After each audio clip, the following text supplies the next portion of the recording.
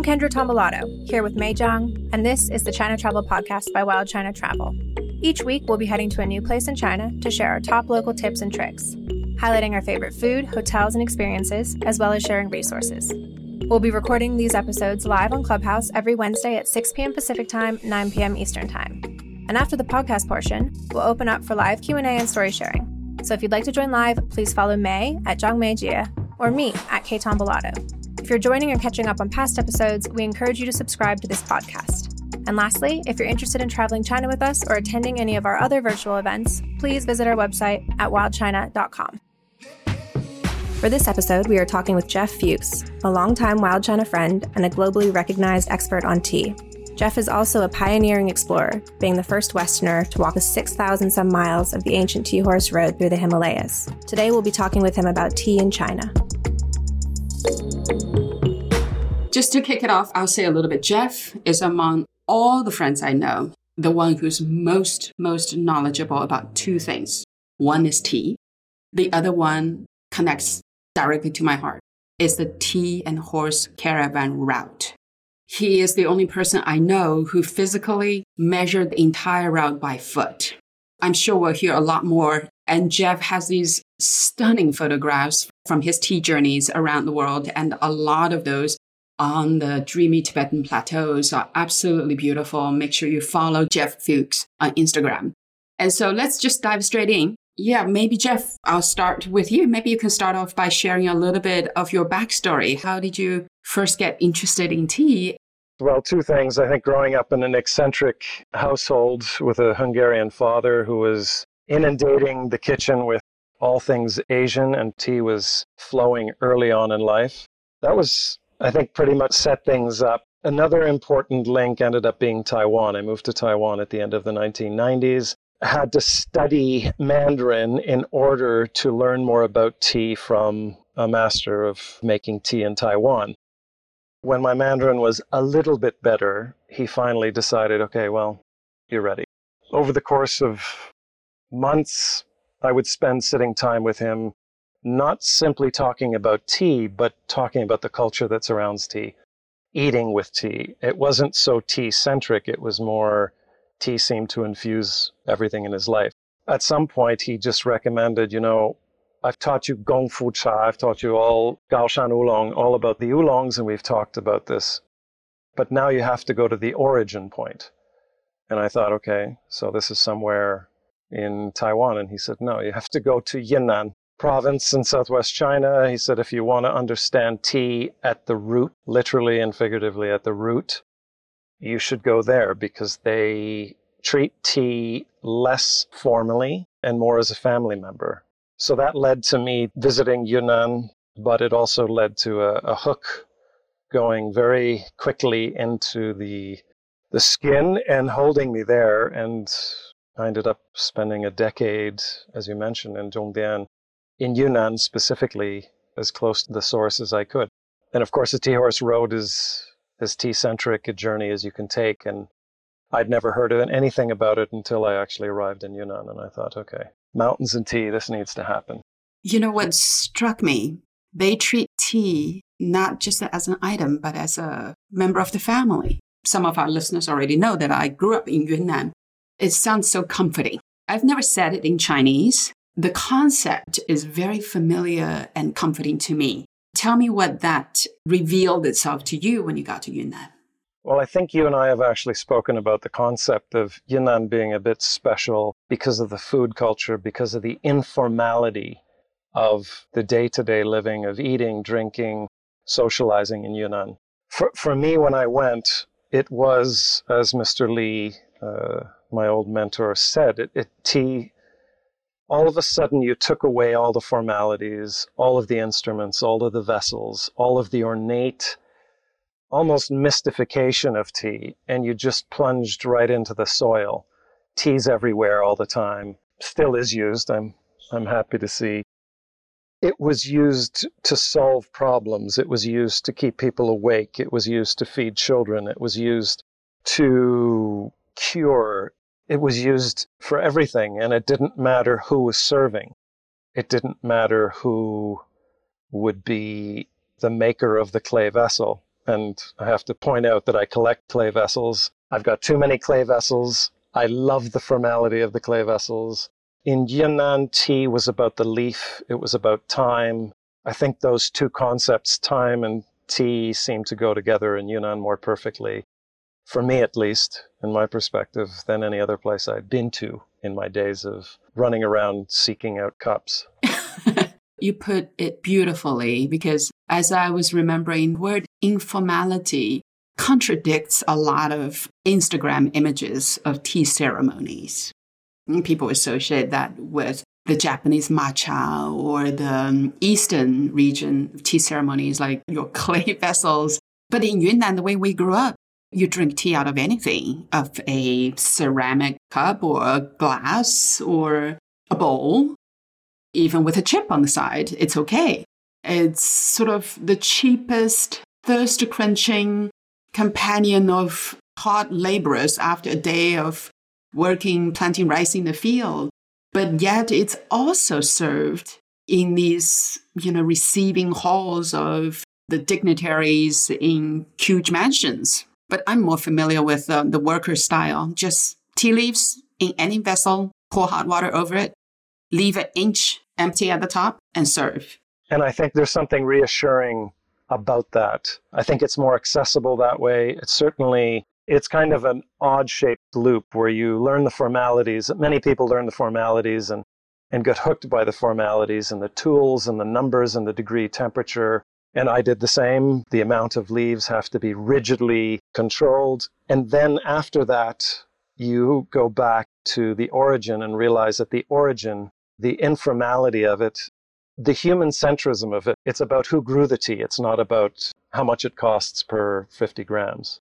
Absolutely. It has changed. I think both you and I have this fascination with the people's relationship with tea, the one who dry them, the one who weigh them and process them or brew them. Nowadays, tea is more measured by the price tag.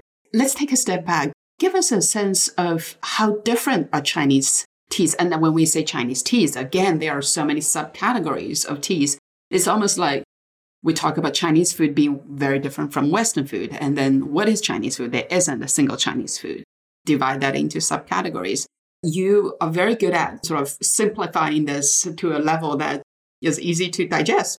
There's something that happened 7 or 8 years ago. I was in Darjeeling, and this kind of sums up how to underestimate the culture of tea, particularly in China, and how it spread. Most people can pick up a book and read about the history of the export and the manipulation of the tea trade by Westerners. We can all read about that. We can read about Fujian, the schooners, which took the Minahua, the Fujian way of saying tea, tei, sort of extended it to Europe. One of the best stories for me a few years ago, being in Darjeeling, was at a particular estate that produces some of the best Darjeeling, if we can call it. And of course, best tea, what is it? Well, the palate decides what a best tea is. If it's made well, the raw materials are good, you're served correctly, la la la. What's interesting is this one tea in particular, I enjoyed it, and I got into the sort of the storytelling component afterwards with the guy who was sort of the guru of the tea estate, and he said, these are his words, it was this simple, these are old China. These are old China, what does that mean?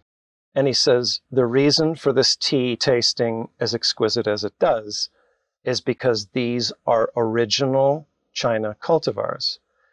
These are non-cloned, non-hybridized. These are original old bush trees that were stolen, and he said stolen, from China 100 and some years ago.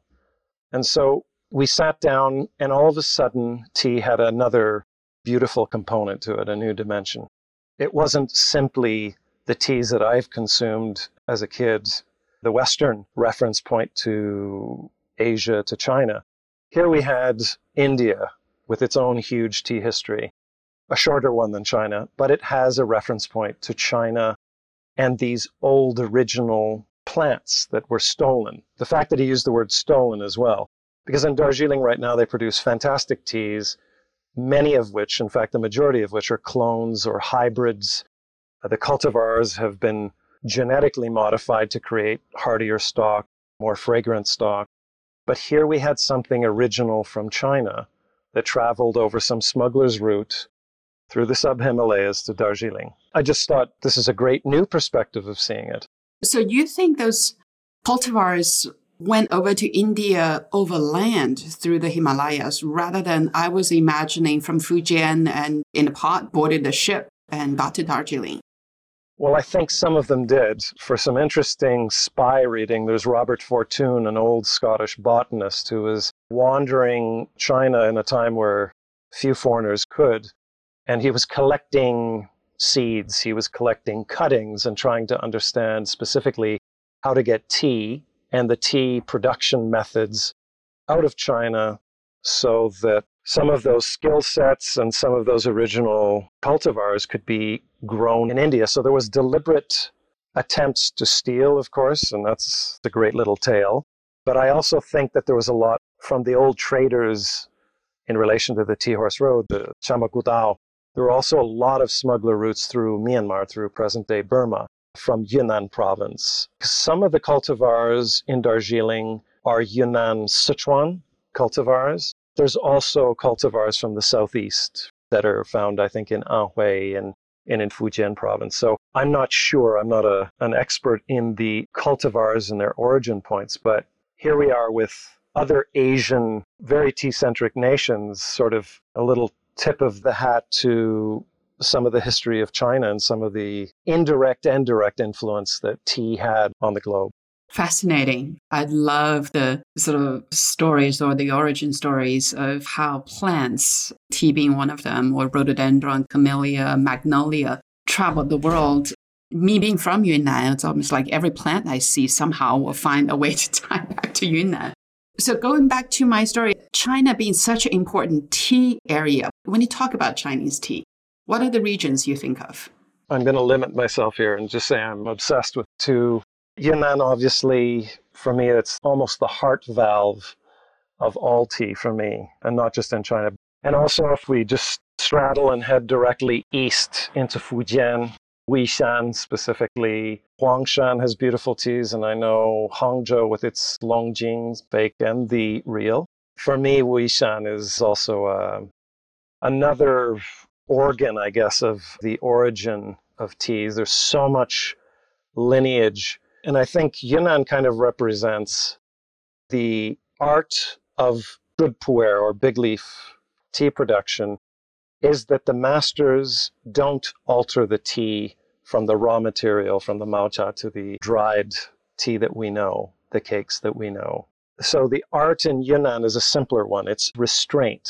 Don't over pan fry. You don't over manipulate the production phases. There are very few phases to produce a beautiful, wildly expensive pu'er from ancient trees. Whereas in Wishan, you have all this history, you have the histrionics, you have the cultural. It's almost like the tea infuses every single phase of life in Wishan as well, or in Fujian, specifically with the yanchas, the stone teas, the Da Hong Pao, Sha Hong Pao, Ru Gui, Tie Lo Han.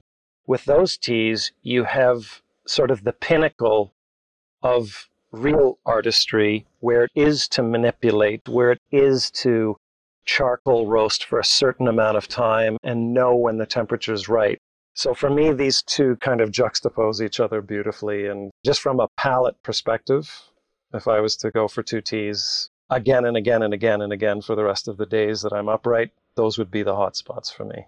For a non-tea expert, the process sounds very similar though. The harvesting, picking the leaves in, March, April, May, stretches around that time, right? And then there's the drying, roasting. The process for me as a non-expert completely, it sounds similar. So I'd love to hear you explain a little more. Help me understand. Maybe just to give an example, one of my mentors, another mentor, dozens of them, and they're all formidable individuals who should probably have their own podcast. Mr. Gao, Master Gao, Gao Shifu, he used to explain the whole tea production could be summed up in 3 stages. And he simplified everything. And I think it's from him that I've learned to really appreciate people who can simplify. He used to say that good teas should have 3 components. You should be close to the source. You should have good harvesting raw materials, that whole source origin point. That's vital. You need to have that. You need to have good soils, good harvesting techniques. The next step is the step that he said was the forgotten stage. And I always go back to this because it's the stage I rarely thought about. It's the application of heat. Whatever that source of heat is, whether it's pan frying, whether it's steaming, whether it's roasting, whether it's fire blasting, that application of heat, which happens to tea throughout Zhongguo, throughout China, that is one of the underrated aspects of tea production that needs mastery as well. Too hot a heat on too delicate a bud, you've annihilated the potential. So you need to understand heat, which he did.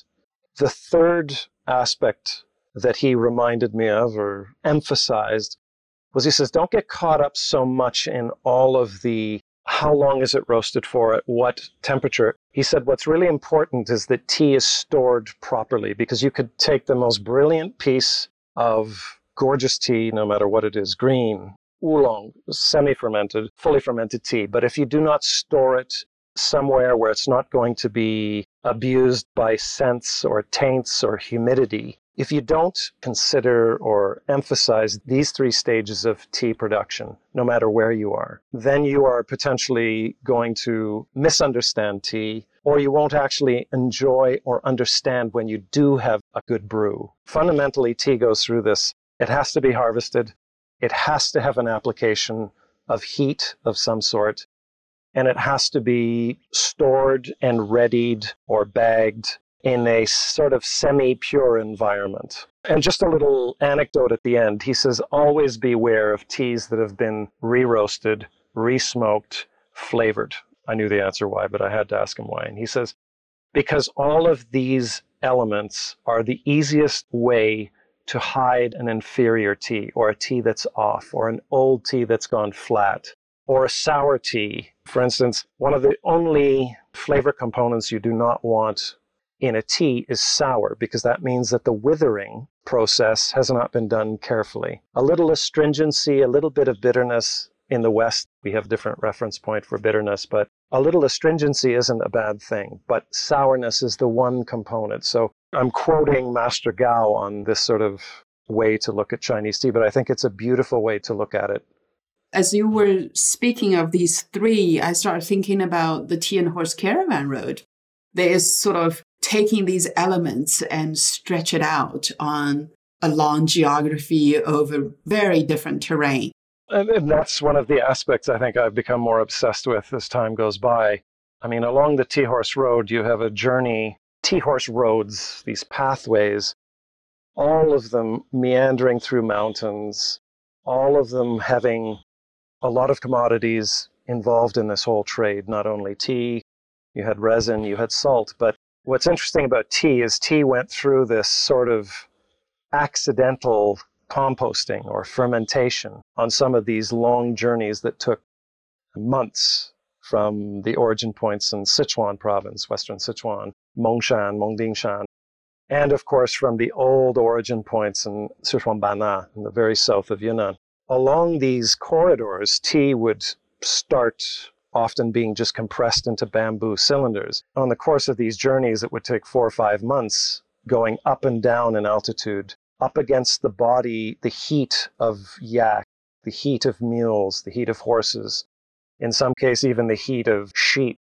So as tea was traveling all the way into, onto the top of the world and then down into India, Nepal, and through into Pakistan, you had this composting taking place, this almost accelerated aging process because of the heat, the altitude, the dry, all these conditions which were so close to the leaves. A lot of teas that a lot of the nomads were consuming, we would consider to be not even tea. It fermented to such a point, it was almost pungent and enamel testing in its strength. And I mean, a lot of nomads actually have come to appreciate and love those extremely powerful and semi-off teas for their churned butter and salt stewed teas that they so love. And back to your point about people and the relationships to tea, what's amazing about tea is that the people connected to this leaf, no matter where they are, they could be in an inner city in India, they could be in a small rural town in China or somewhere in the Midwest of the US. There is an attachment and an affiliation that I've never encountered with other beverages. I love sake. I know a lot of people who love sake, but I have never seen such an adherence and a commitment to the concept of taking time to take tea. I don't know, I've often thought that there's a very communal panacea type effect that tea has, whether it be in a very rural, low-income house or in a sort of a posh little place. You'll still find an adherence to some sort of philosophy of not necessarily just the community, but to the moment that you take. It's so true. As you were saying, I remember going home and visit my aunt. It's almost like every house has this enormous wooden tea table. You know what I'm talking about, right? It has like ready drilled holes for drainage and a small faucet for fresh spring water to be piped in. Every household, no matter what you are doing, when you show up, they say, "Oh, come for tea." They drop everything and just sit down at the tea table and start heating up water. And you go through, how are you doing? How's the family? This and that. And you say, try this tea and try that tea. An hour or two easily goes by. It's just taking the time to catch up over something. Well, now it's very fancy and expensive, and they make it an annual trip to drive down to Xishuangbanna and package their own tea cakes every spring. I could ask you 1,000 more questions. Maybe we'll finish with something a little bit practical that people can apply. Let's say if you're living in California or over here, New York, what are the sources, brands of tea that you would recommend that people can start taking?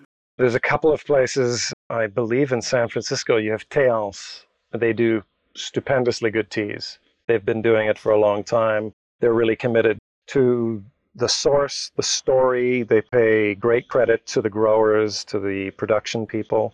In New York, there's a little gorgeous shop called Tea Drunk. She's also quite epic, very knowledgeable, very honest, very straightforward.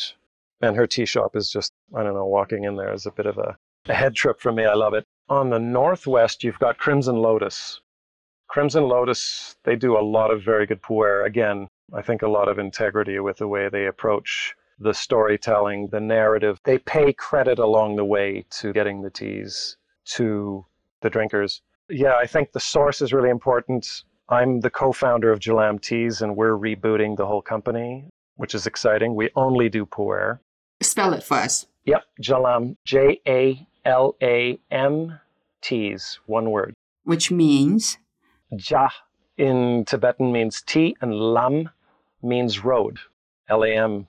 So there's a little homage to Lachama Gudao. And we do a decent job. We do a very good job with the storytelling. But I think with anything, it's the source, where you get your teas from, where you get your groceries from. If you trust the source, if they have some authentic integrity, some real integrity, transparency, I think you're going to get something that at least begins a journey or takes you on a journey. There are other ways to enjoy teas as well. There is a beautiful book written by Lisa See called The Tea Girl of Hummingbird Lane. Good fortune of interviewing her as well. And she writes about pu'er. It's a fictionalized story around the tea cake. It takes me right home. So that's one way to enjoy the tea. Or the best way is to come back and join Jeff to explore the Tea and Horse Caravan Road in person with Wild China. Thank you so much, Jeff. This is delightful. It gives me this most peaceful 40 minutes to think about the beautiful cultures that connect us together, the tea drinking and the people who are growing tea, picking tea, brewing tea at home. And I hope we'll regather in that region soon. Oh, pleasure. It's a great little journey we took. Wild China Travel presents the China Travel Podcast, hosted by me, Kendra Tombolato, and Wild China founder, Mei Zhang. In this series, we'll be traveling to a different place in China each week to share our local tips and expert travel advice. Catch our weekly podcast. Please subscribe wherever you get your podcasts.